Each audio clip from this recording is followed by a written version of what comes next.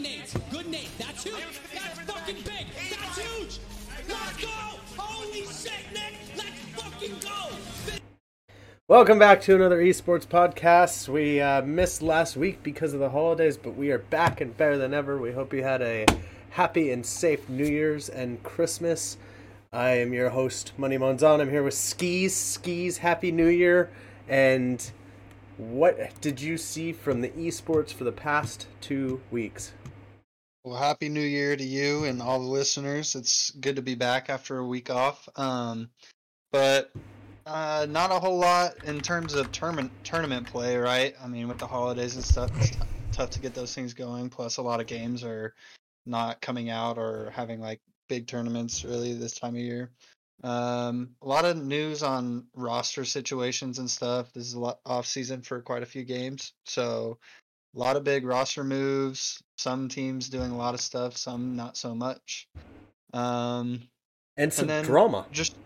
Yeah, absolutely drama. There's a bunch of drama going on. We also have like people squashing beef in the new year. We're starting the new year off right. I mean, it's been fun to just like look back and look on Twitter and stuff and see what's going on there. And Call of Duty beefs can get squashed and then quickly rekindle themselves, so we will see how long that lasts. Very true.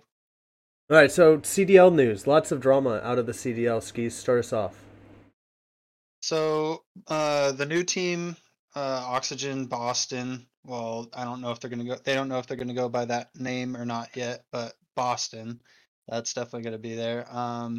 They have not set a permanent roster yet. So that's interesting to see. Where in our London team that hadn't had a roster, they finally set up a roster, which is made up of Afro, Gizmo, Nasty, and Zero. Young roster. Very young roster, which is what we were talking about in that first episode, right? We figured they would have to dip into challengers and bring up some guys, and that seems to be what they went for. And see, chat, we are a reliable source for your CDL news.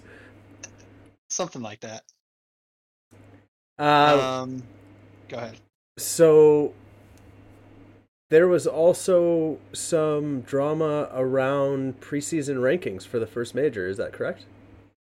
That is correct. Let me pull out the ranking or the betting odds for the first kickoff classic. So we have the two juggernauts up top with FaZe and Optic. FaZe is favored to win the kickoff classic. No surprise there. No. So I mean, there's no surprise really with the top four, I would say, because it goes FaZe, Optic, Ultra, and Thieves. So I'd say that's a pretty solid top four. Because those were the best teams last year. Mm-hmm. The biggest drama I've seen is Boston is ahead of Paris and London, and Boston still doesn't have the roster set completely. I mean, they've been screaming with quite a few of the same guys, right? But they still don't have a set roster. So that was pretty funny for me to look on Twitter and see that they were favored over two teams with set rosters. Kind of surprised they're not favored over Seattle as well, to be honest. I think that there are some free agents out there that could compile a team that, on paper, should handily beat Seattle. Now, that's without scrimming and playing for as much time on the new game together as Seattle will have, but I think still at this point, I don't favor the Seattle roster.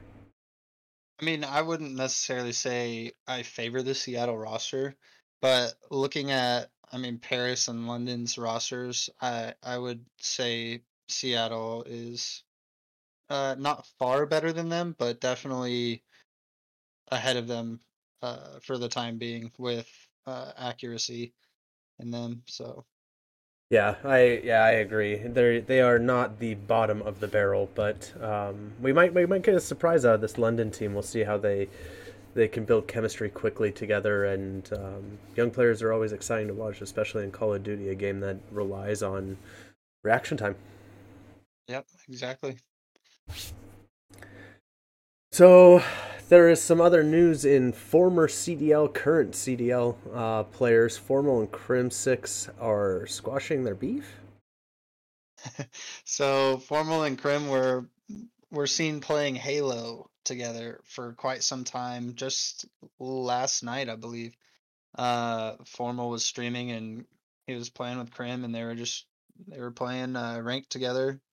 After Formal got done with his practice and stuff I mean, he's a professional Halo player now, so he's got to practice. But yeah, after that was over, they hopped on and played together. It was pretty interesting to see that. Uh, just from the former knowledge of Formal bashing Crim and Call of Duty like tier lists and stuff like that. Yeah, very interesting. And I mean, I think Formal stepping out of the Call of Duty scene has to contribute to some squashing of the beef. You have two very seasoned veterans that have storied CDL careers, and it makes sense for them to kind of put stuff behind them once one of them's moved on from the scene. Yeah. So I wanted to ask you a question about CDL. Have you seen any of the Twitter drama slash like these pros getting on podcasts and talking about how they are not enjoying the game and are honestly dreading like being a professional Call of Duty player this year? I have, and the most notable one for me is Crim6 has been very outspoken about Activision's lack of effort in their new games and how they haven't kept the scene fresh, they haven't kept the game fresh, and that it's blatant reskins of previous games. And having played all these games, I tend to agree. Vanguard is a reskin of World War II. Yeah. It's the same movement mechanics. It's the same engine. It's the same guns that they're recycling. It's some updated graphics, but only just it. They're recycling different maps from previous games. I'll tell you what. Too, because go ahead. I have loved Call of Duty my whole life. It is a game that has a close place in my heart, and I am as far removed and disappointed and frustrated and ready to kind of just move on from the whole thing as I've ever been, because they're not doing anything for the community, and they are doing everything to try and pad their pockets. And you add on top of that the sexual harassment suits at Activision and their kind of flippant way of handling those situations, and it all adds up to there's better stuff out there at the moment. Yeah, I completely agree. When you have games like Valorant with how well it's set up for competitive already even at launch, it was almost perfect at launch for competitive play. And then you have Call of Duty, who's been around for all these years, that has had a very good competitive scene, and a very viewable competitive scene. But when you have Valorant coming in, getting in calls, getting in meetings with their professional players and coaches and teams and stuff like that, and they're asking the players and coaches, how can we improve on this already like very well put together game? That speaks volume to how much they care and how much they want their game to succeed over time, as opposed to for 8 months before the new game comes out. I mean, I think games like Valorant handle that situation very well with their competitive scene, and they treat their players and teams with the utmost respect. I totally agree. And you look at, Halo's doing the same thing. You're right into it. In closed beta, you have tournaments, or in open beta, excuse me, you have Halo tournaments, and incorporating the teams into the game has been efficient and well executed from Halo. I think you'll see team integration into Valorant very soon. You already saw Valorant have a skin collection bundle, the VCT skin collection, where half the proceeds went to the teams competing in VCT, and they released the numbers where each team was receiving over $150,000 from those skin sales. So Yeah. Call of Duty is getting left behind, and Yeah, they're just not doing it right. I their mean, antiquated ways of doing business and creating games has been passed up, and yeah. they need a But I change, and they mean, need to change fast. yeah, I mean, let's be honest. They do know what they're doing. Like Call of Duty knows what they're doing. I mean, it's very calculated to make them the most money possible, right? I mean, Mm-hmm. it's a business after all, and you have to take that into consideration. But when it's Call of Duty, the biggest video game franchise of all time, like you have to put a little bit more, you have to give a little bit more respect to your competitive players, or there's not going to be a competitive scene. It just won't happen. You won't have guys, these big icon gamers like Scump or Crim or those guys. You won't have those guys playing the game. You won't have new guys trying to come up to play that game because they don't see other people playing it anymore. Um, but back to what I was saying, that they know what they're doing. I mean, it's strategic how they lay out their tournaments, right? The first tournament is until the end of January, where there's a dead period in the game. People got it in November, right? So that's when it launched.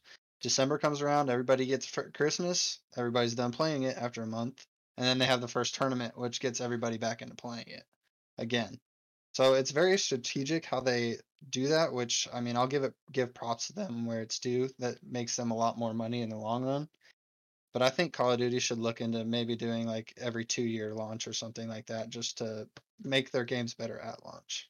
And that's the way the games are trending, right? You have games like Apex Legends that's been out for 4 years now, and Yeah, they have a full time dev team that continues to make money with one game. They've done very well with updating the game and adding changes that the community needs to keep it fresh, and they're adding new maps, and um, games are lasting a lot longer. And with the nature of games being played online, I think that it lends itself to, you know, multi-year launches. yeah.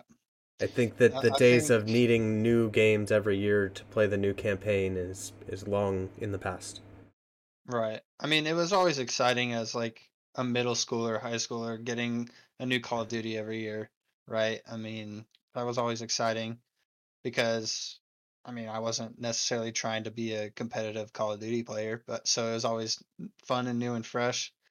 But I mean, if your game isn't good at launch, then what's the point of launching it every single year, you know? Yeah, continue to work to refine a game over, multiple years, and invest in refining what you've put out instead of rushing new product just to grab some more money. And speaking of which, a game that has been out for a couple years now that is having trouble because they haven't updated it well. Warzone. We talked last podcast 2 weeks ago about Courage leaving Warzone and publicly stating that he won't be playing it on stream anymore. Hmm. And we talked about how that's kind of not going to tip the scales for Warzone. I've been kind of monitoring it, the state of Warzone over the last couple weeks since we talked about it, and you have players like Ayden and Z-Laner going over to Apex Yep. and publicly stating how bad of a state they think that Warzone is in. I think that the scales are now tipping in a direction that if I was a Warzone developer, if I was Activision, I would be concerned. Yeah. I would be concerned. I would be concerned of viewership of my game because viewership means more people are playing it, right? Um, but at the same time, like I think I did see a clip of Z-Laner this morning actually on Twitter. He was talking about how he hated he hated Caldera at first, kind of like what I was saying in the first episode. Um, but that he's kind of started to turn a corner a little bit with it and is starting to like it a little bit more. But at the same time, I mean, words are words and actions speak louder than words. And if he's gonna go play Apex, then means he's not enjoying the game as much as maybe he says he is or that he thinks he is. Yeah, I totally agree. And for me, it's even more about the exposure of those fan bases. Z-Laner, through his amazing Call of Duty play and his affiliation with Doc, has created a very large community, and all of those people are watching him play Apex. He doesn't have to say anything about Warzone. Doesn't have to say anything about Apex. All people have to see is him playing Apex, and it will make Right. them want to play Apex more than they wanted to play Apex before they watched that stream. Right. Yep. Speaking, you brought up Doctor Disrespect. I, s- I saw a. I think you did, right? I did. Or was I I saying did. wrong? No, I Okay. did. I definitely did. So I saw a clip of him the other day about him wanting to start his new what is it, development company or Mm-hmm. whatever it is. Midnight Society. Um, yeah, Midnight Society. Um, I watched a little interview with him, and it was so interesting to see what he had to say. I mean, he's not having fun. I mean, he's having fun. He said he's having fun playing games, but he's not having the fun he used to, and that he's meant to be more to the gaming community than just a streamer. So I think that's really intriguing to keep an eye out to see what he does with that and what kind of games he starts developing over there. And because I think he's a guy that wants to please the community and will do stuff for the community to make a game as good as it can possibly be. So I think that's one company to look at in the future for um, upcoming good games that'll be for the players and not for the money necessarily. I totally agree, and I think that you're looking at maybe a 3-year timeline, Oh, 2 years absolutely. at Yeah. best. But I think that Doc legitimately wants to make something for the community. He wants to make something competitive, and he wants to make something that's going to push the industry in a way that he thinks it should be pushed. And I tend to agree with his opinions on the gaming industry most of the time. So I am also very Yeah. excited to see that.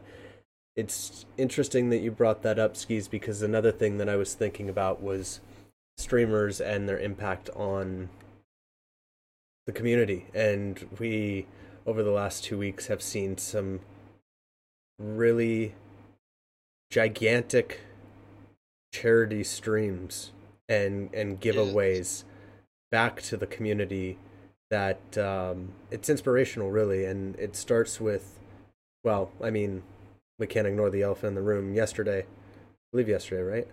Trainwrecks said that he would give away $1 million jokingly at the beginning of his stream if he hit the $10 million jackpot, which he did. And he He did. promptly gave away $1 million on stream at the end of the Yeah. stream. That is remarkable. And Twitter blew up. It really is. Twitter just totally broke down for Trainwrecks, and rightfully so. Oh yeah, absolutely. I mean, the dude works hard. Like, don't get me wrong. Uh, and he's been very blessed with a very very big following. Um, and he's just a people pleaser, man. And I love that about Train. Like he can get along with most people.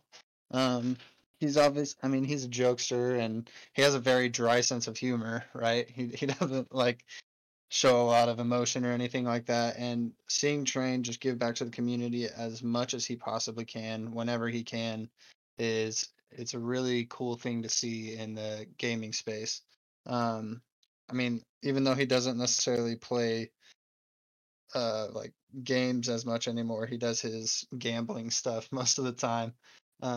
It's still really cool to see him help other people in his community and his own friends as well. I mean, I know he donates, or not necessarily donates, but he gives his buddies that are in his Discord calls money all the time to like help them get back on their feet or whatever they might be going through as well. So that's, I mean, he Train's a really good dude. So that's all I had to say about him. He, you know, he is a pretty laid back guy. He jokes a lot, but there are some things that he really stands up for, and that is the streaming community. And when he sees corporate hypocrisy, he will call it out, and he is not afraid to get his hands dirty and put his reputation on the line, standing up for what he thinks is right. And I really admire that. Other streamers giving away tons of money. One of your favorites, Skeez, Nick Merckx. Tell us about his giveaways this season. So this year he gave away he didn't give away $300,000, but he gave away like equipment, merch, and cash that was like equal to $300,000 to his not only his community but also the people that work for him, like his mods and like editors and all that stuff too. So but it's crazy how we've come this far in gaming to where people can do that in their own communities and for other people. And I think it just speaks tremendously to how big gaming is now. I mean, when people are out here throwing around $1 million, $300,000 just from their own heart, just giving back to the people that have helped them get to where they are, it's pretty awesome to see that. Yeah, I totally agree. And it's not just during the holidays anymore either. You see it throughout the year. Mm-hmm. And names like Nick Merckx and Trainwreck and Lugwood giving all kinds of things back is it's everything that you aspire to be as a content creator, having those kind of opportunities. There hasn't been a lot going on this last couple weeks because of the holidays. We've touched on some of the CDL news, some of the headlines from more of the streaming community. I wanted to touch quickly, Skeez, on some Valorant roster updates for 2022 and a little bit of my own personal speculation, if you will appease me. Yep, let's hear it. So there has been a lot going on in the Valorant roster scene, and there's been nothing going on. And I mean that in the fact that a lot of the major rosters still are not shaped out. You have FaZe completely remodeling. It looks like they're going to build around Baby Bay, which you can decide whether or not, if you think that is the best decision. You have 100 Thieves left with 2 veteran CSGO players, one of the brightest young talents, and 2 open roster spots. The one thing that seems stable is that Sentinels is steadfast in saying that they are not making any changes, and I think that's the right decision out of them, and I think that if somebody was leaving, you would have seen it by now. Now, there are a couple teams that have recently rounded out their roster, and a team that I think can make a very good push to make major runs out of NA is XSET. XSET had some really good runs in the last chance VCT qualifiers, making it to losers finals. They are led by BCJ, who is a seasoned FPS pro. He's been a professional in CSGO. He's been a professional in Apex. He's now the IGL for XSET, and he did an amazing job last year. They have added cryocells, and we think that PureR is going to be riding the pine and maybe LFT after this move, but adding cryocells, a top 10 rank player, which I understand rank does not often translate into being a good pro, but what being a top 10 rank player does show is that you're very consistent and that you are a very good aimer. I think adding something like that to a team with what is a mastermind in BCJ, with Zekin, some experience out of Def, and Aaron, it's going to be a roster to watch.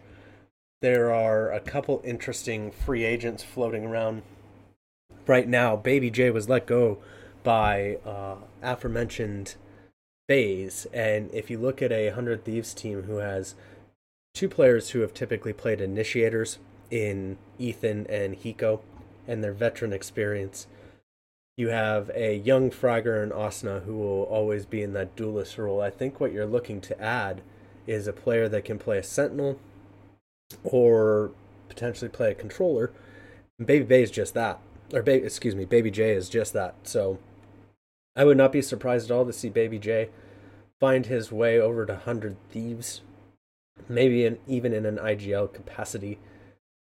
Excuse me. Recovering from some holiday illness, Skeez. Yeah, the holiday illness, that's what we're calling it now, huh? Yeah, it's hitting all over the place. So you'll have to bear with me. But I think you might see somebody like Hiko go back to controller. He's played controller in the past for 100 Thieves.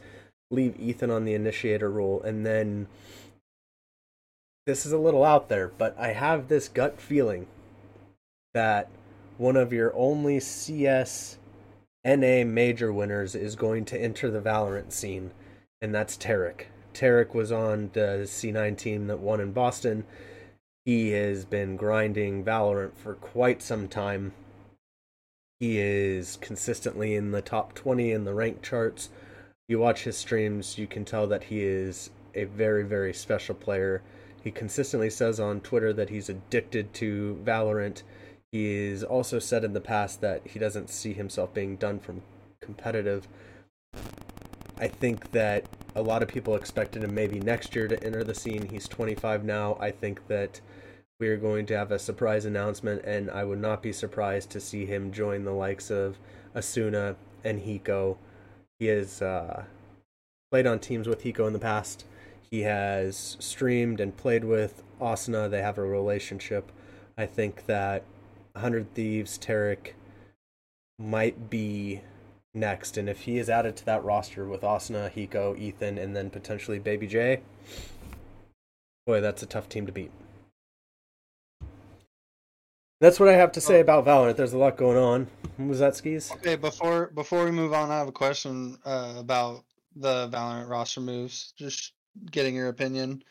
I mean, I don't necessarily know a whole lot about Valorant or like different players and what they're good at, but what do you think maybe the top two orgs that are either making moves to have the best chance next season, or not necessarily making moves so that they can have the best chance next season? Like, what are your top two teams that you think are either making moves or not making moves the best? Okay, so I will give you that. That's hard to answer now, right? Because a lot of teams haven't actually made their moves. Right. But I think that on that list, no matter what, is going to be Sentinels. I think the success that they've had with that roster, you've had a lot of people calling for Zom's head, and I think that is totally asinine. Zom's, if you ask any professional Valorant player from North America who the most underrated player in North America is, they say Zoms. I've seen that from 5, 6, 7 different people. His impact is often hidden. He is a very clutch player, and he's often in those clutch situations. So I think that Sentinels has the most well-rounded roster. I think if they're able to keep everybody around and keep Shazam from retiring, they have to be your favorites in NA. My second answer at the moment would have to be Xset.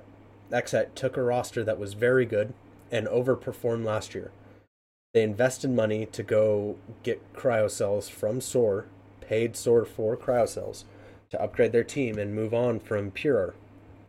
That's a big move, and that's a big investment from Xset, and I expect them to be competing to win all of the tournaments in NA because of that.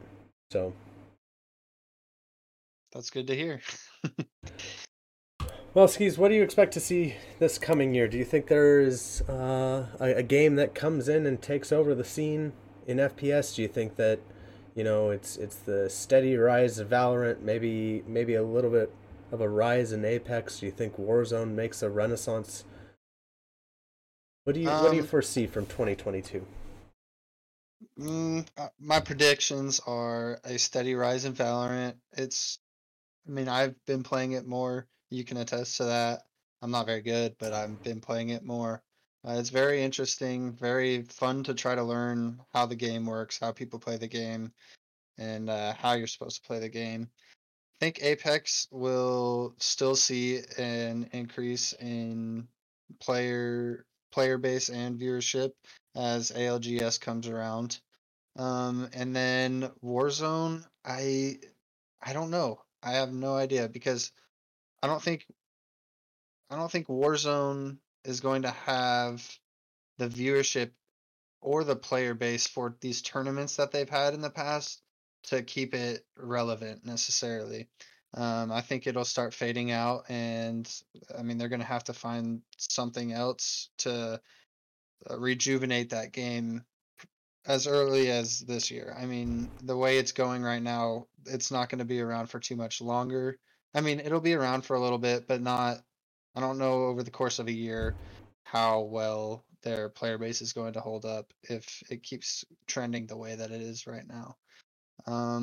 I haven't necessarily seen too many other games coming around in the competitive world that necessarily intrigue me. But yeah, I don't know. What are your thoughts? I tend to agree with you. I think that one thing I do predict is that the CDL is going to have a large fall from grace. Oh yeah. The hype leading up to this year has only been negative. I haven't heard any sort of buzz surrounding the upcoming start to the season. I've seen many players be very outspoken about the CDL, many of whom have moved on to different games, which I think is even more impactful when they say things like that. I will be very interested to see the CDL viewership numbers at the end of the year. Outside of that, I don't think that there's a major launch that I've heard of that's going to impact the scene. I think that we're going to see a rocket ship of a start for Halo. Oh, and yeah, I'm absolutely. very excited to see what happens there because initial viewership for Halo Raleigh was insane, really, for a game that is only just released. So, and that Halo community is loyal, and goddamn are they rabid. So, Mm-hmm. Halo should be a fun game to track in 2022. Well, Skeez, it's been a quiet week. I think that's going to wrap up our pod. Everybody, you can find our podcast on Spotify. You can find it on Stitcher. You can find the VODs on both mine and Skeez's Twitch channels. That's twitch.tv/moneymonzon, twitch.tv/Lil Skeezer. ILL Skeezer.